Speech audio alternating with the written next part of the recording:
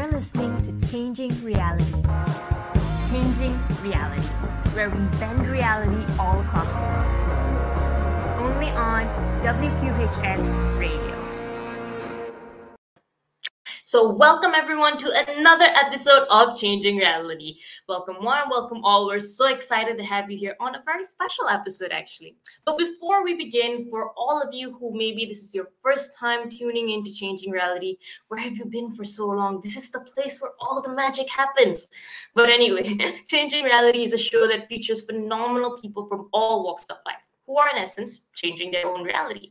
So through this show, we'll be interviewing and hanging out with social change makers, entrepreneurs, business owners, industry leaders, to pioneers of arts, music, business, and so much more from across the world, and many of them who've actually spent some time here on the Penn campus as well. And by hearing these inspiring stories on how they began, how they've grown in their journeys, and how they today have actually changed reality through the work that they've done, hopefully we'll get a little bit of snippets of inspiration that we can use to apply in our own lives as well. And I wanted to do this show simply because I feel like there are a lot of people out there who are doing phenomenal things and making waves in the lives of those around them. And I'm super passionate about learning those stories so that we can all grow from these experiences as well. So that we can see that successful people out there who are changing the world once started where we were at the point too. And just to show you how important I find the power of stories, personally, I actually founded and run a youth movement called Ascendance in Malaysia, which is where I'm from, that today collaborates with not just the Malaysian Ministry of Education, but works with 28 other countries to help provide an alternative education platform for any student who wants to change their own reality. So we work with students from elementary all the way up to college through various sessions, programs, experiential learning activities, and even projects that help them discover their passion, learn about themselves and the world around them, different industries, through project-based learning so that they can start figuring out the things that they're good at and start their own careers while they're still in school. And to date, we've been fortunate to work with over 35,000 students in 970 communities and have incubated countless number of student-run projects, social enterprises, and much more run by students aged 8 to 25 years old. And the basis of all of this is stories. It's kind individuals who spend their time to share their experiences with people out there who may not get the chance to hear otherwise. And through these stories, it actually sets the foundation for others to grow upon, for others to see what limitless things that they can do. And that's how Ascendance started. And today, I hope Changing Reality is that platform for you. I hope through this show, you get your weekly dose of experiences, of knowledge, of things that help you think a little bit differently. And that this becomes the platform that helps you get that inspiration, but also get the inside info that you need to actually go out there and change the world in your own way. So if you have any questions about it, if you want to know more about the show or you want to speak about like specific topics, you can let us know in the show chat below and we'll try to pick it up as well as much as we can. So today's session is live. Make sure if you have questions, you ask us and we'll try to answer it during the session too. And speaking of today's session, we have probably one of our most notable speakers who's actually joining us here today. And he's someone who's extremely inspiring. He was actually once an MBA student at the Wharton School. But our speaker is none other than Alfred Berkeley, the chairman of Princeton Capital Management and vice chairman of Identity-Based Encryption. So he's someone who was also previously appointed the vice chair of NASDAQ stock market in July 2000 and served throughout to July 2003. He was also president of NASDAQ from 1996 to 2000 as well. So before that, he was also a general partner and at that point of time, a managing director at Alex Brown and Sons, an investment bank. And he also served in many other noticeable positions, such as vice chairman and acting chairman of the President's National Infrastructure Advisory Council. He was a director of the World Economic Forum USA, was chairman of XBRL US, and so many other extremely notable organizations here in the US and also some across the world as well. So without further ado, let's welcome the one, the only Mr. Alfred Berkeley to our virtual stage. Hello. I'm delighted to be here with you. Well, thank you so much. I hope you're having a good day. I know it's a little after dinner for you.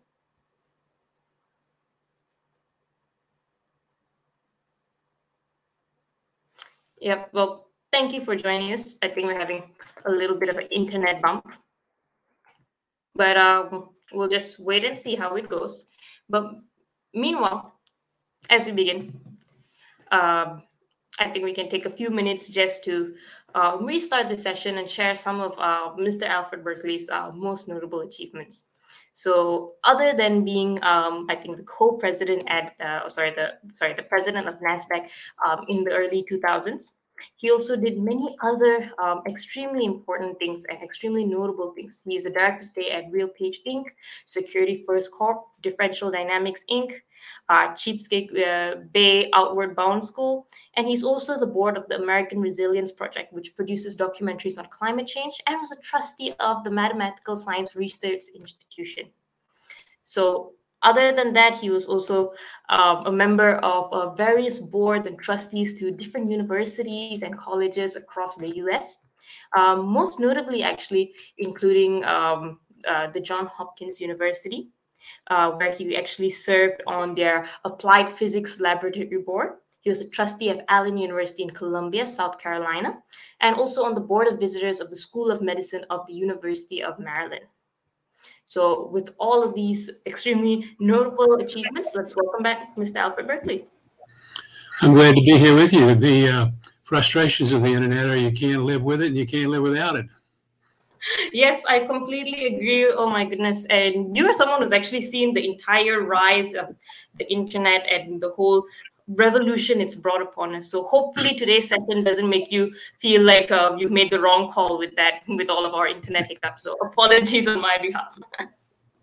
No, right after I graduated from Wharton, I went on active duty in the Air Force and got exposed to computing, and it changed my life because I got very interested in computing and ended up spending my entire time as an investment banker and then as president of NASDAQ doing things with technology. So I'm very sympathetic to the problem of showing the technology off in any way because it always seems to have a bump. But as you look what's happened over the last 50 years, you can't get along without these computers either. They've raised our standard of living. And to a big extent, I think we have you to thank for the fact that we even have like such availability of computers and software. So thank you in advance. But I feel like you've done so many amazing things that us as mere students today at the Penn campus can only dream to accomplish a fraction of those and change the world as much as you have actually. Did you know all of this when you were a student, at your time at Wharton, that you would go on to accomplish all of this, or that even before that, when you actually were a bachelor student, like many of my friends and I are? Was this something that you had planned, that you were going to take the technological revolution by storm and bring it? No? No, not at all. I think just a totally unplanned career and a lot of serendipity, a lot of good luck. A lot of people have been very kind to me and helpful to me. I think that the trick is I often have young people come to me and say, what can I do to plan my career? And I'll say, do a good job at whatever you're doing and your career will take care of itself. Okay, but that's a very interesting way of putting it. When you first started out, I think you wanted to do a bachelor's in English, right? How did you actually come across that decision, and why start there in a way? Well, it's interesting. I heard a speech given by a man named Stuart Saunders, who at that point was chairman of the Pennsylvania Railroad, and he was talking about the power of liberal arts education. My father was a physician, and I'd always thought I'd go into medicine, but that speech really changed my attitude and changed my life. So I think that's very important to be able to get your ideas across, and that's one thing that English helps you do. Okay. So liberal arts education, I think I and many others in the School of Arts and Science have already become your fans just for that emphasis. And from there, you went on to do your MBA at Wharton. So why did we have the honor of having you on our campus? What made you decide to go into? I think you had your degree in transportation, right? Next. Well, I was going to go in the Air Force on active duty, so that led me to the transportation department at Wharton, which helped me a lot because it was very rigorous and very structured and very much attuned to the law of transportation, the Interstate Commerce Commission and the other regulatory aspects. That helped me when I actually got into the Air Force. But I went to Wharton because they accepted me. I had been hurt playing rugby at Virginia, and I missed a semester of ROTC. So I called up the dean of the Wharton School and said to him that I needed to come to Wharton. He said, well, I'd like to meet you. And so we met, and he said, come on. So I went and got my commission at St. Joseph's College on City Line Avenue while I was at Wharton, then deferred a year before going on active duty and finished my MBA. And of course, when I got on active duty, they thought I knew a lot because I had a Wharton MBA. I don't feel like I knew anything at the time, but it certainly helped my career. Well, as you mentioned earlier, that was the time where you were first kind of like exposed to the world of computing and like that whole like industry of it when you were on active duty. How was it like stepping into kind of like the military, like such a huge organization, as someone who was relatively new there after your time at Wharton and after your time having been a student prior to that, and now into this whole new world in a way? Well, the military is all set up to take young officers in and train them. There's tremendous training capability. And I had a wonderful senior master sergeant who took me under his wing. And I said to him, you know, Sergeant, you've forgotten more than I've ever known about what we're doing. And I'd like you to coach me a little bit. And he said, we're going to get along just fine. And I listened to him, and he took good care of me. Okay, very cool. And like at that point of time, how was it like learning about like or how was the industry like at that point of time? Like with the introduction to computers and all of that, like did that change like the military landscape at all? Well, what happened is we had computers that were being brought in to manage a number of different functions, but the biggest computers were either in the radar systems or in the supply system. And I was involved in the supply and logistics side of the Air Force. And what we were able to do was to get hands-on experience with the computers. And they had all of 64K memory. So this is 64,000 little metal disks with wires running through them. So it was quite extraordinarily simple compared to what we're dealing with now. You got more power on a chip now than you had in the biggest computers available at the time. But it was a great training for me, because the magic of computing is that software gets more and more complex, and you can build on it each day. Each new programmer stands on the shoulders of the one before them, and it gets cumulatively better, and then it gets more than any one person can handle. So that's really powerful. Okay, very cool. And after your time at the military, you went on to actually go into the financial industry, which again is very different from a liberal arts education and then time in the military. It's like you try to do something like completely different from what you've done before in a way. How did you actually start in that? Well,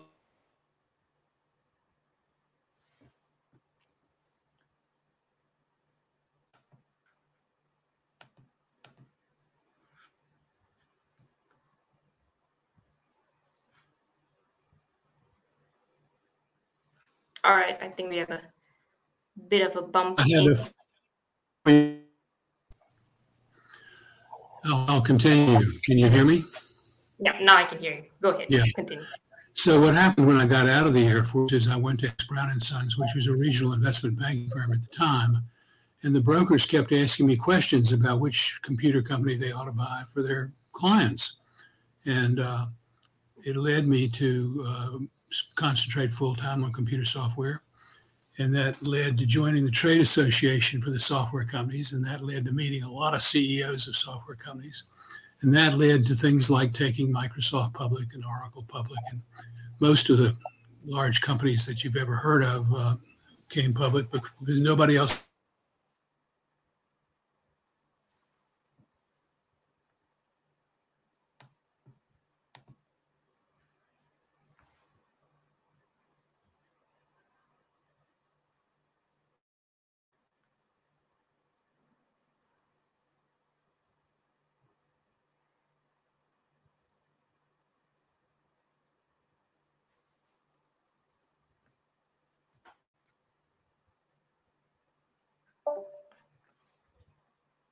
Okay, I think we've got a little bump in the Wi-Fi again. But as we wait to continue, I think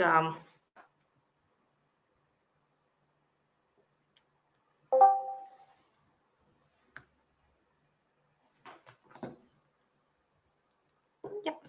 I think we'll just give it a minute to continue and for Mr. Berkeley to actually join us back again. But one of the things that I found extremely interesting about his story is that he started off at a time where computers were extremely new in a way, and he actually introduced computers not just or was the first person to learn about it, and not just brought these huge computer companies to list in the stock market at that point of time, but he even introduced computers to very early investment firms. He even introduced elements of computerization into NASDAQ at that point of time. So he's definitely the pioneer in this particular industry of like figuring out what's the next technology. And I'll wait a little bit more for him to join us back and be able to share his story on that point of view in a sense.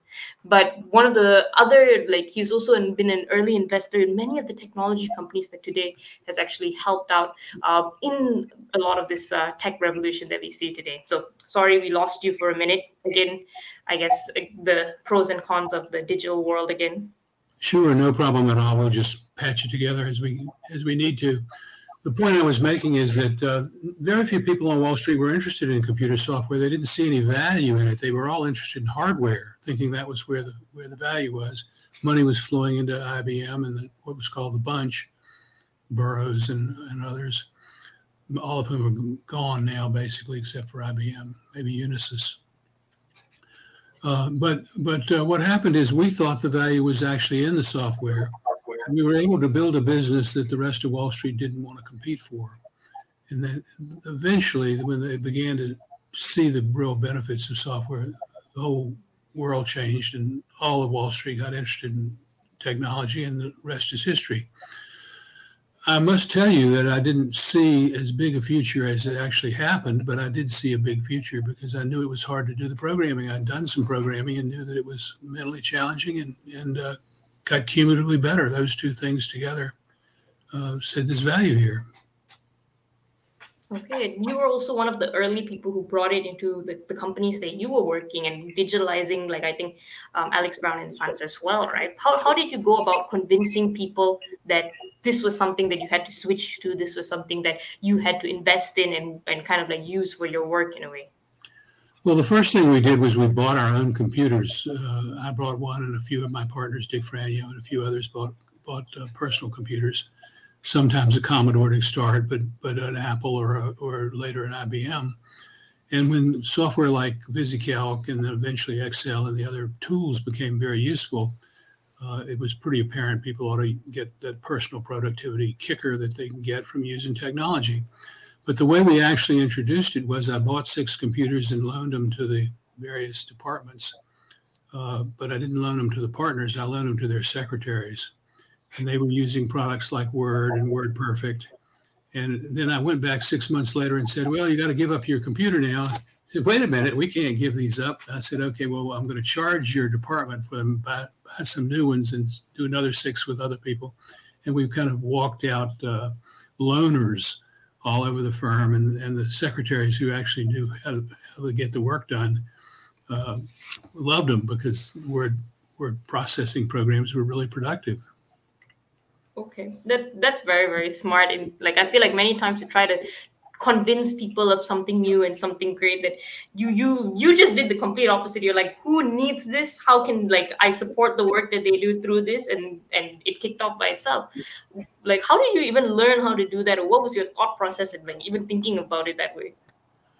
Well, I think you just have to listen to people. It's not about telling them what to do. It's about listening to the people who know they've got a productivity problem or would be better off with a productivity tool.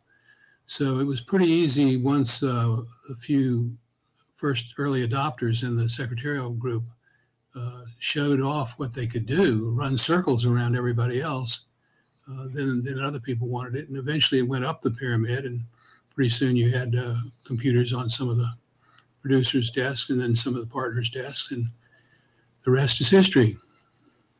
All right. And you definitely, I think, were the natural selection with all of your both, I think, experience in finding the right companies to help with their listing, to even digitalizing your own office in the early stages. So I think it's only natural that you became, I think, president and vice chairman at NASDAQ when you did. So how did that experience actually begin? How did you start stepping into kind of like the other side of the stock market, now being the team that runs NASDAQ in a way?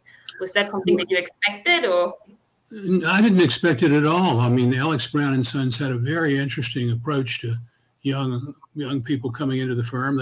For example, the first board they put me on was the Baltimore Symphony Orchestra board, where they made major donations in town in Baltimore, and basically told me, go on the Baltimore Symphony Orchestra board, pretty much keep your mouth shut. You can't hurt anything. Get some experience, learn how a big nonprofit works. So we did that, and then eventually they put me on the board of the NASDAQ stock market itself. And again, that was to gain experience, and they were taking some of the younger people that were come into the firm and were giving them relatively risk-free board seats to learn on. So it was a very sophisticated approach on the part of the older partners to get us out get my crowd out into the community and doing things and learning and making mistakes in relatively safe places. Okay, very cool. And I feel like many times young people nowadays, even when given opportunities, we're not sure when to speak up or when not to speak it. And on the other extreme, how was it like for you at that point of time, navigating kind of like the growing pains of the career? And what do you think made you so successful that you eventually became like president and vice chairman even of NASDAQ in a sense? Well, I think that, the sunlight is your friend, transparency is your friend, honesty is your friend, truth is your friend. So I always tried to keep my mouth shut unless I had something I thought was important that nobody else was mentioning. The other thing that I was taught by one of my associates was don't ever surprise anybody in a meeting. If you got something critical to say, talk to them about it beforehand, privately. You don't want to embarrass people. It's the old hunter's adage, if you can't kill them, don't wound them. And, if you embarrass somebody in public, they'll never forgive you and they'll never forget. So don't embarrass people in public. Talk to them in private. I've done that hundreds and hundreds and hundreds of times. All right. That's a very, very good take. And even while you were at NASDAQ, in a sense, one of the focuses that you had was to kind of make it more palatable for traditional customers. And I think you had this philosophy that the customer had to come before the broker. I think I read that in an article by Wharton Magazine before we set up this interview. That's a very interesting way of looking at things, which I think was not so common as it is now back then, right? Well, the real interesting competition when I went on the NASDAQ board as an industry member, and I looked at it as a computer services company, all the other board members looked at it as a regulator. And it is a regulator. It was a regulator. That was before NASDAQ was split off from the NASD. But it's first and foremost a computer services company, and it needs to put the interests of its ultimate customers in first place. Now, one of the things we did, which was great fun, is we created a brand. It used to be the National Association of Securities Dealers Automatic Quotation. The initials were NASDAQ. My mother said, "What is a NASDAQ? Is there a verb in there anywhere? Is that a noun? What is that?" And I remember telling her, "Well, it's an acronym." But Brian Holland, who worked with me as a marketing guy, and we decided to make a brand out of it, and we did it through television advertising. I remember asking him on the first day I met him, I already knew him from the board, but I remember asking him when we were working together for the first time, "What's your advertising budget?" And my good friend Joe Hardiman, who brought me to NASDAQ from Alex Brown, who was running NASD at the time, and he was pretty tight with a penny. And Brian told me that he had a $7 million advertising budget. And I said, "Well, let's double that and see what happens." So we doubled it to about 14 million, and we used a lot of television. And then we doubled it again to a little over 20 million, just under 25 million. And we built the NASDAQ Tower on Times Square, and we put 13 desks in there for 13 television networks. And they basically fill those slots or they lose them. If they don't use the slots, they lose the slots because other people want to use them. And that gave us about 1,000 times more visibility in the market, more gross rating points, as the marketeers would say, than we were getting from spending our $25 million on news and sports. So we looked at the market, we measured it, we said, what is our market? Our market is households that have savings. Nobody's going to buy stock if they don't have savings. That was about 52 million households at the time. Aided awareness, where you're helping them, was about 18% of the market. So it was mainly professional people in that market that had savings. And we raised that through the television ads. We were the first people that ever run an ad that had a URL in it at the end. Where do you find a stock like Intel? NASDAQ.com. Where do you find a stock like Microsoft? NASDAQ.com. We took our top 12 trading companies, which accounted for about 50% of the business in the market, and built those 15 and 30-second ads around them with the CEO in the ad, and the actual stock prices traced in the background. And we began to do something that was very important. Before I got there, we lost about 97 companies the year before I got there. Most of them were pretty big companies. After 4 years of television and putting the CEOs in the television ads and cutting prices, a whole bunch of dimensions to this strategy, but we cut that, we recut the tests and said, what's the aided awareness now is 92% of the regulated market, of the target market. So we changed that, and that meant there were only about 23 small companies leaving. Revenues went from 325 million to about 800 million. At the same time, we cut the price of using the service substantially. I had a wonderful, wonderful partner who helped me with a lot of this, Richard Ketchum. He was the best regulator the SEC ever had in the market reg department. And he ran the regulatory side of NASDAQ and made all that smooth and work, and we got a lot of rules changed. I pretty much paid attention to keeping companies and attracting companies, and the revenues were profoundly increased. So part of it was timing, part of it was the team. John Jacobs, who was in our team, developed the QQQ as an exchange traded fund. When the bust came and .com bust came, I think we made more money from the QQQ than we did from trading. And so we'd put another leg out, and we had a financial instrument that was building our brand. I could go on and on. There's so many aspects of that. We cut the price of using the system for, let's say, Merrill Lynch trading with Goldman Sachs from $5 to a couple cents per share. That is absolutely like revolutionary. You actually came into NASDAQ and changed the whole landscape in a sense. Well, sorry, go ahead. You go ahead and ask your question. No, and like one of the things that you mentioned is that you had so many brilliant minds working with you in making this happen, and so many amazing people in your team. How did you, and one of the things that I feel many people face is that they have amazing talent around them, it's just they don't know how to pull it together towards a very firm goal. And from the progress that NASDAQ made under your kind of like watchful eye, you can definitely see it went like exponentially to where it seemed before. And how do you bring together all of these amazing people around you to achieve that goal in a way? Well, I think part of it is very important for you to understand that this was a real team effort, that I was the lucky beneficiary of a lot of Joe Hardiman's recruiting and Rick Ketchum's recruiting, John Jacobs' recruiting, Doug Patterson's recruiting. The whole team came together, but the simple technique that I tried to use, particularly when I first got there, was to hold a weekly staff meeting where everybody around the table was asked what they had accomplished in the last week, what they wanted to accomplish in the next week, and who around the table they needed to help them accomplish that. So we went from a series of individual conversations between the manager and the CEO, the president or the chairman, to a whole series of group discussions about how are we going to allocate the resources to get things done. So it was that trust and that openness and that transparency that I think went a long way to team building. And then when you've got a team, things start happening that are very favorable.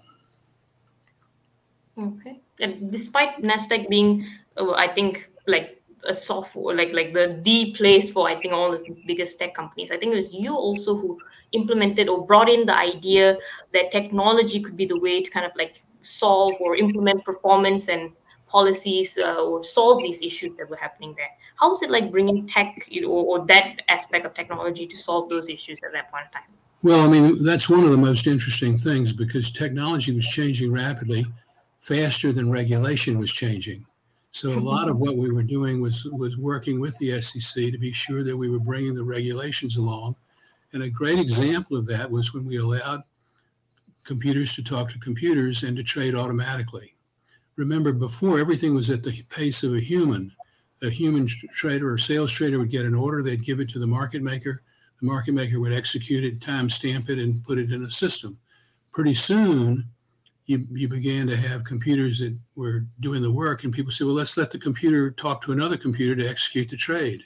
Well, that got to be going faster than a human being can do it, and it caused a lot of angst on Wall Street, and actually a lot of firms went out of business because they couldn't keep up with the technology or didn't want to keep up with the technology. So you saw some mergers and you saw some withdrawals by some of the older players. But the real trick there was working with the government, including the Congress and the Financial Services Committee and the Senate Banking and Senate Financial and House Financial Services, to say, how are we as a nation going to keep up with this technology and make these markets fair and stay fair? Markets are all about, who knows what, when do they know it, what can they do about it? And if you've got the computer jumping in so fast a human can't even blink to see an order entered and then canceled, it's very hard for humans to keep up. And it took about 10 years for that to shake itself out and work itself out. But we've got very deep liquid markets now, by and large, and we, it's much cheaper for people to trade, and the financial services industries have led the way in having computing bring prices down instead of profits up, even though profits are up at all-time records in the financial services community. Any of that make sense? No, it does. And I think it's something like even today, people struggle with kind of like the pace that technology is accelerating and balancing it with the regulations, making sure that we as human beings can still, to whatever extent we can, keep a watchful eye, control it, make sure that it doesn't go out of hand. And even recently in the news, that's something that I feel is something that is constantly being brought up, is constantly being questioned, like in all industries today, not just the financial service industry. You served for a while, or you served as the advisor to the president as well, which is not an easy feat. And you served as vice chairman and acting chairman of the president's National Infrastructure Advisory Council. How did you go about thinking about all of these issues and putting it in a way that, like, literally the world leaders would be able to think about and implement policies and things accordingly? Well, I was sitting at my desk one day and my secretary came in and said, it's Richard Clark from the White House on the phone. Well, I didn't know Dick Clark at the time, but he's a wonderful guy and he was thinking ahead. And he basically was trying to alert the administration, at that point, the Clinton administration, to the threat of cybersecurity and cyber breaches. He was way ahead of his time, but he was right. And we had Larry Bickner, who worked at NASDAQ, who's a wonderful guy, was doing a morning call with friends of his from his prior lives. I think he'd been at Ernst & Young. And he had a 7 a.m. call on week mornings with his friend at the NSA, his friend at the CIA, his friend at the FBI, his friend at the New York Stock Exchange, his friend. These are trust-based relationships. And Dick Clark had heard about those and wanted to codify them. And I said to him, look, I don't even know you, but you can't put a political appointee in one of these trust groups. They won't talk. So he said, well, let's build a FACA committee, a Federal Advisory Committee Act committee. There's a law about how committees are set up in the executive branch to advise President Clinton on these issues of infrastructure and cyber infrastructure in particular. So I was honored to help him set that up, and we got some of the usual suspects, Craig Barrett from Intel and the Akamai Group, and we had DuPont, and we had Mellon Bank, and we had Union Pacific Railroad. We had all the major industries that we're talking infrastructure, the water industry, and it worked beautifully. The president or a cabinet secretary, in some cases, would give us a problem to work, we'd say who at the table knows the most about that and how do we staff it. We'd make recommendations to the president, and we would keep our head down. We weren't trying to attract attention. We had open meetings, obviously, because of the Sunshine Laws, but we didn't do things contentiously. We walked down the incremental step-by-step path to improve federal policies and public-private partnerships to get the ball moved. I worked on 22 projects in the 11 years I was there. I didn't work on all of them, but I was responsible for some of them and worked as a signatory on the ones that were staffed out. And we got quite a lot done. In fact, Chairman Benny Davis from the Homeland Security Committee told us we got more done than any other FACA committee that he could find. So that was really from keeping our heads down and just doing the work. Okay, that is insane. And I think, as you said, 22 projects in 11 years, and that just being you among the many others in the committee, that is a record number, I think. Well, there were 25 members roughly, and we got about two assignments a year. There wasn't a formula to it; it's just sort of the way it happened. And we were usually able to give pretty good recommendations to the president. I was told about 60%, 65% of all the recommendations we made either became policy or law or regulation. So that's a pretty good record. That is a very, very, not only is that impressive, I think that's at times hard to fathom that the work that you do directly or after maybe a few steps, but contributed to a lot of the policies and a lot of things that today stand guard and regulate these many, like the infrastructure of an entire country in a way. Did that ever bother you when you were working on your projects and thinking that, oh my goodness, the work we do has such a big impact? How do I make sure I do this the best that I can? Because I think you do think that all the time when you're giving advice to the President of the United States. You want to be right. You don't want to mess it up, and you don't want it to be. When I was there, we were extremely bipartisan and trying to take our selfish hats off and work for the good of the country. The other aspect of this is I learned that there are just tremendously good people working in the federal government and the state governments that we interacted with. And we get such a warped view of what they're doing when partisanship comes into it or the media gets an axe to grind. And what I found over and over and over again is that they're just really good people trying to figure these things out and trying to do it right. Okay. Yeah, very well said. And I think I've had the fortune of working a little bit with the ministries in where I'm from. And as you said, I feel like we often look at the top people, but in between, there's so many people who put their best, who really show up every day and put in their heart, soul, and love into whatever work that they do for the good of their country. So definitely, I think it helps to focus on them than anyone else, or focus on working with them to get things done. You didn't just serve to empower the people in the US alone. You were also at one point, I think, the director of the World Economic Forum USA, and you through that also created so much change and brought so much awareness to that. How did you even begin to start working with the World Economic Forum, which I think was a non-profit at that point of time? And what was kind of your objective going in there of the changes that you could make? I mean, that kind of brings all of the world leaders and the major stakeholders across the globe into the conversation. Well, I think that I was introduced to the World Economic Forum by the U.S. ambassador to Switzerland at the time, Faith Whittlesey. And I went not knowing quite what it was about. And I realized that this was a very effective way to work on my NASDAQ needs and job, which was to meet almost the biggest and best, almost half of the biggest and best NASDAQ international companies were there. So I just made one appointment after another to see them, and it saved me a lot of trips all over the world. And that was sort of my selfish reason for getting interested. Then I realized that what Klaus Schwab has done is quite remarkable. And I'll give you a couple of examples. One of them was I heard Nelson Mandela say that Schwab had saved his life by drawing attention to him when he was imprisoned in South Africa and probably would have been killed had not the World Economic Forum, and particularly Klaus Schwab, have drawn attention to Mandela's existence and his position and his positions plural. So that's one thing. Then I looked at things like when the Gujarat earthquake occurred, how the WEF community united to get a lot of aid over there pretty quickly. So I said to myself, this is worth spending some time on. These are people trying to do the right thing.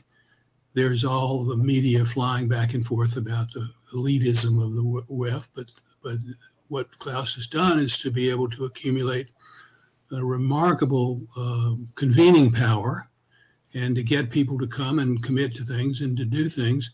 And he just chips away at the good side of many, many problems, and making them better and better and better, fixing them. And these human problems don't go away. They morph a little bit, but you got to keep working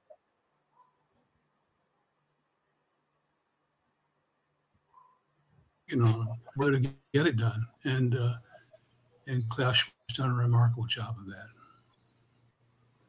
Absolutely, like very well said. And I think that even today, the work that they do is out of this world, literally at times. And I think it's gone and it's helped so many nations by as you said, having that power of kind of like converging all of these different companies, different individuals, different powers towards specific causes, towards tackling where the help needs to be done. As someone who is stepping into kind of like becoming the director of this whole organization, what were the things that you felt were the priorities that you needed to tackle, that the organization in general needed to focus on? Well, I had a very specific request from Klaus. I got very involved with the U.S. board when I retired from NASDAQ. So my focus was getting the U.S. board up and going and getting it populated with people that could make a difference. I was not the full-time person there. I was just a member, but I was an early member, and that was a good challenge. We needed to set up an American board because the U.S. Treasury was becoming concerned that we were supporting a foreign nonprofit, and that people wanted to deduct their expenses and make donations and stuff. And we needed a legal mechanism to deal with the U.S. tax structure.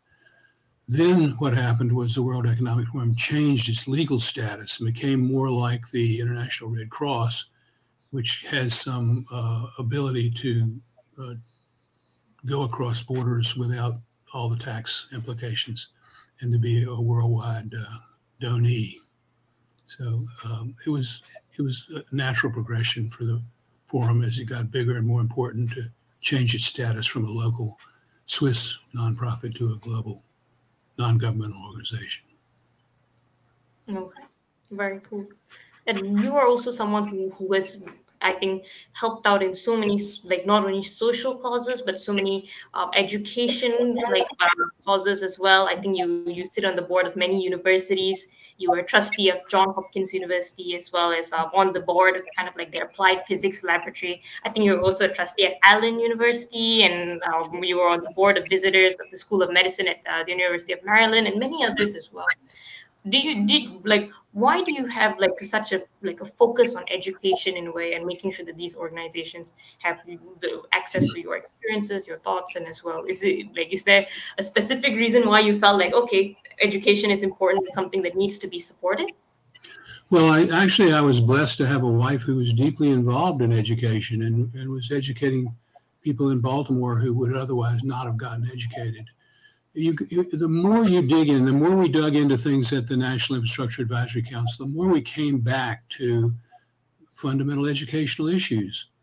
The population can get focused, it can get energized, it can get motivated, and it can get accomplishing things if it's educated. It's just amazing how all these advances we've got, like vaccines, which have been just remarkably quickly developed, or the electronics revolution, the telecommunications revolution, what we have to do on climate change and how we have to use technology to do that, all requires education. And it goes right back to the basics.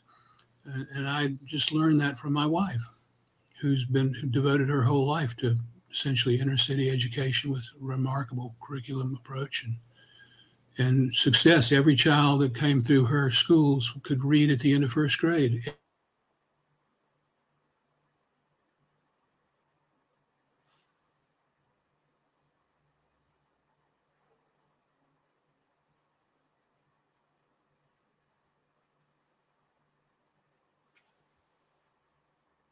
So I think we have another little internet bump in a way.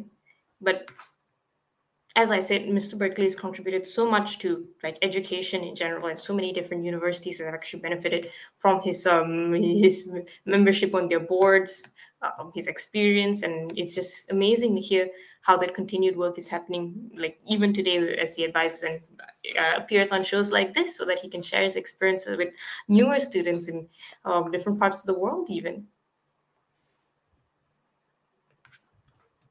Yep, and I think the other thing that he's also very much involved in is not just education in general, but the future of education in a sense, or sciences that are cutting edge in a way. So, as I mentioned earlier, he's part of kind of like the Applied Physics Laboratory at Johns Hopkins University. In the University of Maryland, the School of Medicine. He's also actually the vice chair of the Evaluation Committee of the National Medal of Technology and Innovation, among many other amazing and notable achievements. And he also served as a member of the Public Affairs Advisory Group for the director of the National Science Foundation. And just like that, I feel, yep. So sorry again for that. I think education was too important of a topic that everyone's collective interest was kind of like had to be put on hold so that we can have a moment of anticipation to your answers. You know, I just came back on and I didn't hear the first half of that. No worries. But yeah, so like education is definitely something that's extremely important, and you are someone who also looks also is very involved in kind of like the intersection between I think technology and innovation as well. You were the vice chair of the evaluation committee for the National Medal of Technology and Innovation, and I think you were also like the subcommittee of the Future of Science Committee for the Secretary of Energy. Why this emphasis on kind of like innovation and energy and all of these new sciences in a way? Is like how do you feel it contributes towards like the general public's growth and awareness and also the growth of like the nation in a way? Well, I think that the reality is that being president of NASDAQ was of interest to a lot of people who were promoting a particular issue. It was Phil Bond, who was Undersecretary of Commerce and responsible for the Patent Office, which really manages the Evaluation Committee for the National Medal of Technology and Innovation, appointed me, and I think he was as interested in the NASDAQ title as he was me. We've gotten to be great friends in the meanwhile, but when people think of technology and they want a voice for it, NASDAQ is a great flag to fly under. So I was pleased to do that, and I tried to pick my shots. I was honored to be asked essentially by Mike Bloomberg when he was chairman of the Hopkins board to join that board and later to join the New York City Financial Services Committee. I went on the Allen University board because I was asked to by another fellow who was on it. And it's a creature of the African Methodist Episcopal Church. And they have wonderful folks doing wonderful work. And it was a little bit different. And I thought maybe I could be helpful to them. They've done a great job. The School of Medicine at the University of Maryland is just great fun for me because it keeps my toe in the water on scientific things going on in medicine. And I'm not very smart on this stuff, but I love having the coaching and the training that I'm able to get through those board meetings. And every meeting has something interesting happening. And I feel like many people now feel like if I'm like in the financial industry, that's my focus. I should only focus on the tech or the innovations in that industry. What benefit does it bring to kind of like dip our toes in kind of like what's happening in other places, medicine, science, physics, energy? Do you think there's a benefit to it? Well, I think that most boards need different types of skills, and I've usually been asked to go on a board to fill a financial related slot. I've spent my career in the financial services industry. Uh, they will typically have other people, depending on the industry it is, filling other slots. They're not necessarily named for, I'm not the financial services guy, but I'm there to be helpful on those things I know something about. And I think a big piece of being effective on a board is not trying to know something about things you don't know anything about. I'm interested in listening, but I don't want to be a false, arrogant voice talking about things I know very little about. So I'm pleased to talk about things I feel like I do know about. And the older I get, the less I know. So that's helpful as well.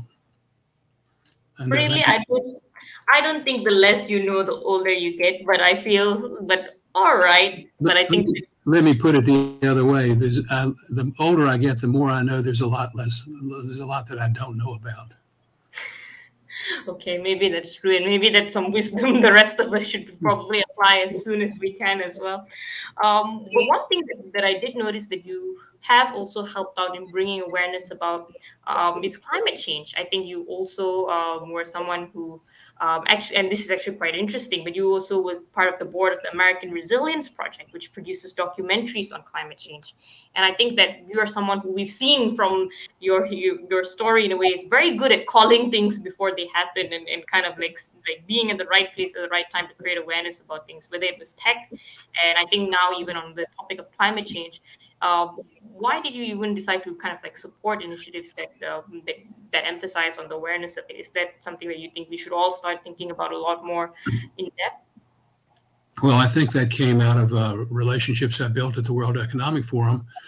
Michael Moeller was number 2 at the United Nations. He was what's called the Director General. He's the administrative chief operating officer, if you will. And I met him over the years through a man named Roland Schatz, who runs a company called Media Tenor in Switzerland. And they made me aware of the fact that the Millennial Development Goals launched in 2000 had failed pretty miserably. Nothing much came out of them. And they relaunched in 2014 these Sustainable Development Goals of the United Nations. And that's 17 goals, about 169 sub-goals, sub-targets they call them. And they're trying to figure out how to take on some of these huge problems by dividing them into bite-sized chunks that you can actually do something with. And I thought that was really pretty important and a breakthrough in understanding. Michael Mueller and Roland Schatz kind of brought this to the world. And it's now become a very de rigueur part of people's thinking that we need to do something about climate change. The fact that the weather has been punctuated by these incredible storms, and I saw pictures of polar bears dying in the ocean with no ice as recently as today, brings it all home. And I think we've got to do something about it. And I've got the ability to draw people's attention to some of these issues occasionally, and I try to do it. No, you definitely do, and thank you. I think for all of your like support in solving these global issues. You're someone who has been extremely successful in the for-profit industry, but also has had such a significant impact in creating awareness about all of these social issues, or kind of like these community issues that we've got to start tackling as kind of like part of a citizen of this world in a way. So thank you for all your kind of like contribution in drawing issues, in creating awareness, and ensuring that people know about these things as well. And you've seen a lot of people, again, in companies. You are on the board of some of the largest companies that are out there. You invested in many of them, and also in lots of social projects in a way that also go on to create huge impact. So for many of, as we wind down kind of like our conversation today, I feel like many of our audience members want to do something with their lives and maybe don't know where to start in a way. In your experience, when someone embarks on a venture or project or something that they really want to achieve, whether it's creating $1 million business in the tech industry, or whether it's going out there and solving a huge chunk of this world problems, what do you think is the factors that make or break someone in their journey of achieving that success? Well, I think there are two things. I think you need to be fundamentally honest with the people you're dealing with. I don't think you get very far in life if you're not transparent and committed to the truth. And I also think I have a philosophy I got from my father, which is if it's high marginal value to you and low marginal cost to me, I should do it every time without asking. And many people have come to me with suggestions that were very important to them. And if it was something that I could do relatively straightforwardly, often an introduction or a recommendation, I'm glad to do that. Very cool. And final question for today, in a way, you've had so much success in so many different things that honestly, it's a bit jarring to think at one point of time you were also on the same campus as probably many of our viewers were today, and that you've gone on to have such an extensively like brilliant career in a way. So for all of us who probably are on campus right now and are still figuring out what we what we probably want to get into, or what path lies ahead for us, what is your advice for all of us confused college students right now, hoping to make our own journey? Well, I'm not sure I could hear all that because you broke up a little bit. But I think that the right answer is that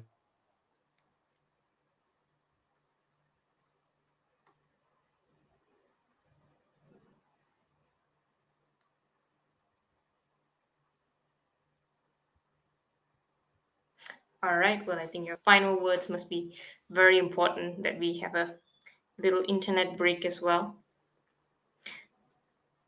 But I think that today's discussion has been extremely insightful to me, at the very least, on so many different topics from Mr. Berkeley's experiences and also from the things that he's done in his time in the financial sector, in his time in the social sector as well.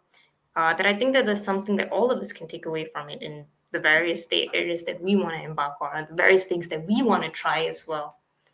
So as we wait for him to kind of like deliver his final words, maybe if you guys have any questions, you can also drop it in the chat, and we can also take them before we end today. And again, if there's any questions we aren't able to we're unable to take before the end of today, you can let us know in the chat below, and we'll also be able to pick them up whenever we can, and hopefully get you guys some answers back during one of our next sessions as well. But today has been absolutely brilliant of a session. I think there's so much that I've learned personally from it. And I hope that all of you as the audience are also able to relate and learn a little bit more about something that you maybe didn't get before this. So whether it's in whatever industry that you choose for, in a way as well. So yeah, sorry. Final words before we conclude our session today for our college students, a message for them. I can't hear you. All right. Could you hear me There now? you are. That's better. All right. So just before we conclude for today, any final messages for all of our lost and confused college students out there? Well, I think you just keep doing a good job at the job you're given to do, and be honest with people and always try to help the other person. All right. Well, thank you so much. I apologize once again for the errors in our Wi-Fi signal and whatever shortcomings that we've had, but it's been amazing to talk to you and get your story here. I think that it has so much value, and one interview does not do you enough justice in a way, but thank you so much for spending your time with us. Well, thank you for having me, and I'm not.